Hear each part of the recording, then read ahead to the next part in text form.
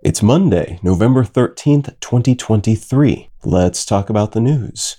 From Reuters, long-lost mammal rediscovered in remote Indonesia mountains. A species of egg-laying mammal, the echidna, has been rediscovered in the mountains of Indonesia after 60 years. The last time this species was officially recorded in scientific literature was in 1961, and though echidnas, which have spines like hedgehogs, snouts like anteaters, and feet like moles, are also found in Australia and New Guinea, this one, called Attenborough's long-beaked echidna, after the British naturalist David Attenborough, has featured prominently in local traditions, and was thought, until this rediscovery, to have gone extinct.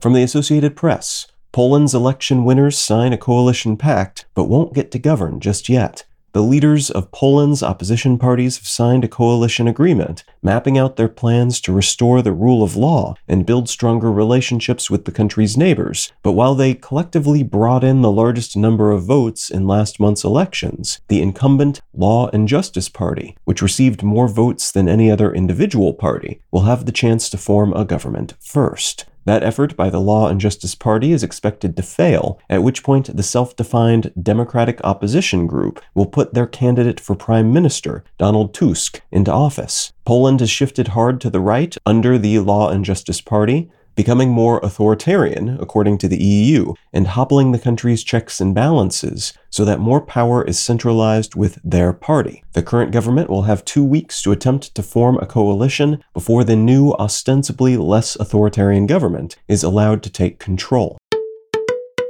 And from the New York Times, major pro-Palestinian march staged in London as police ramp up security. An estimated 300,000 people took to the streets to protest Britain's support of Israel's invasion of the Gaza Strip over the weekend, leading to clashes with anti-Palestinian counter-protesters. This is of a kind with other protests that have popped up in major cities around the world, though this one was especially large, marking one of the biggest protests in the UK in recent years. More than 120 people were arrested, primarily counter-protesters who were drunk and attacking both protesters and police. And it's also worth noting that these protests are occurring in the context of a huge amount of international pushback against Israel's ongoing attack on Gaza, which followed a sneak attack against Israel by the militant group that governs Gaza, Hamas, and a wave of anti-Jewish and anti-Muslim violence around the world.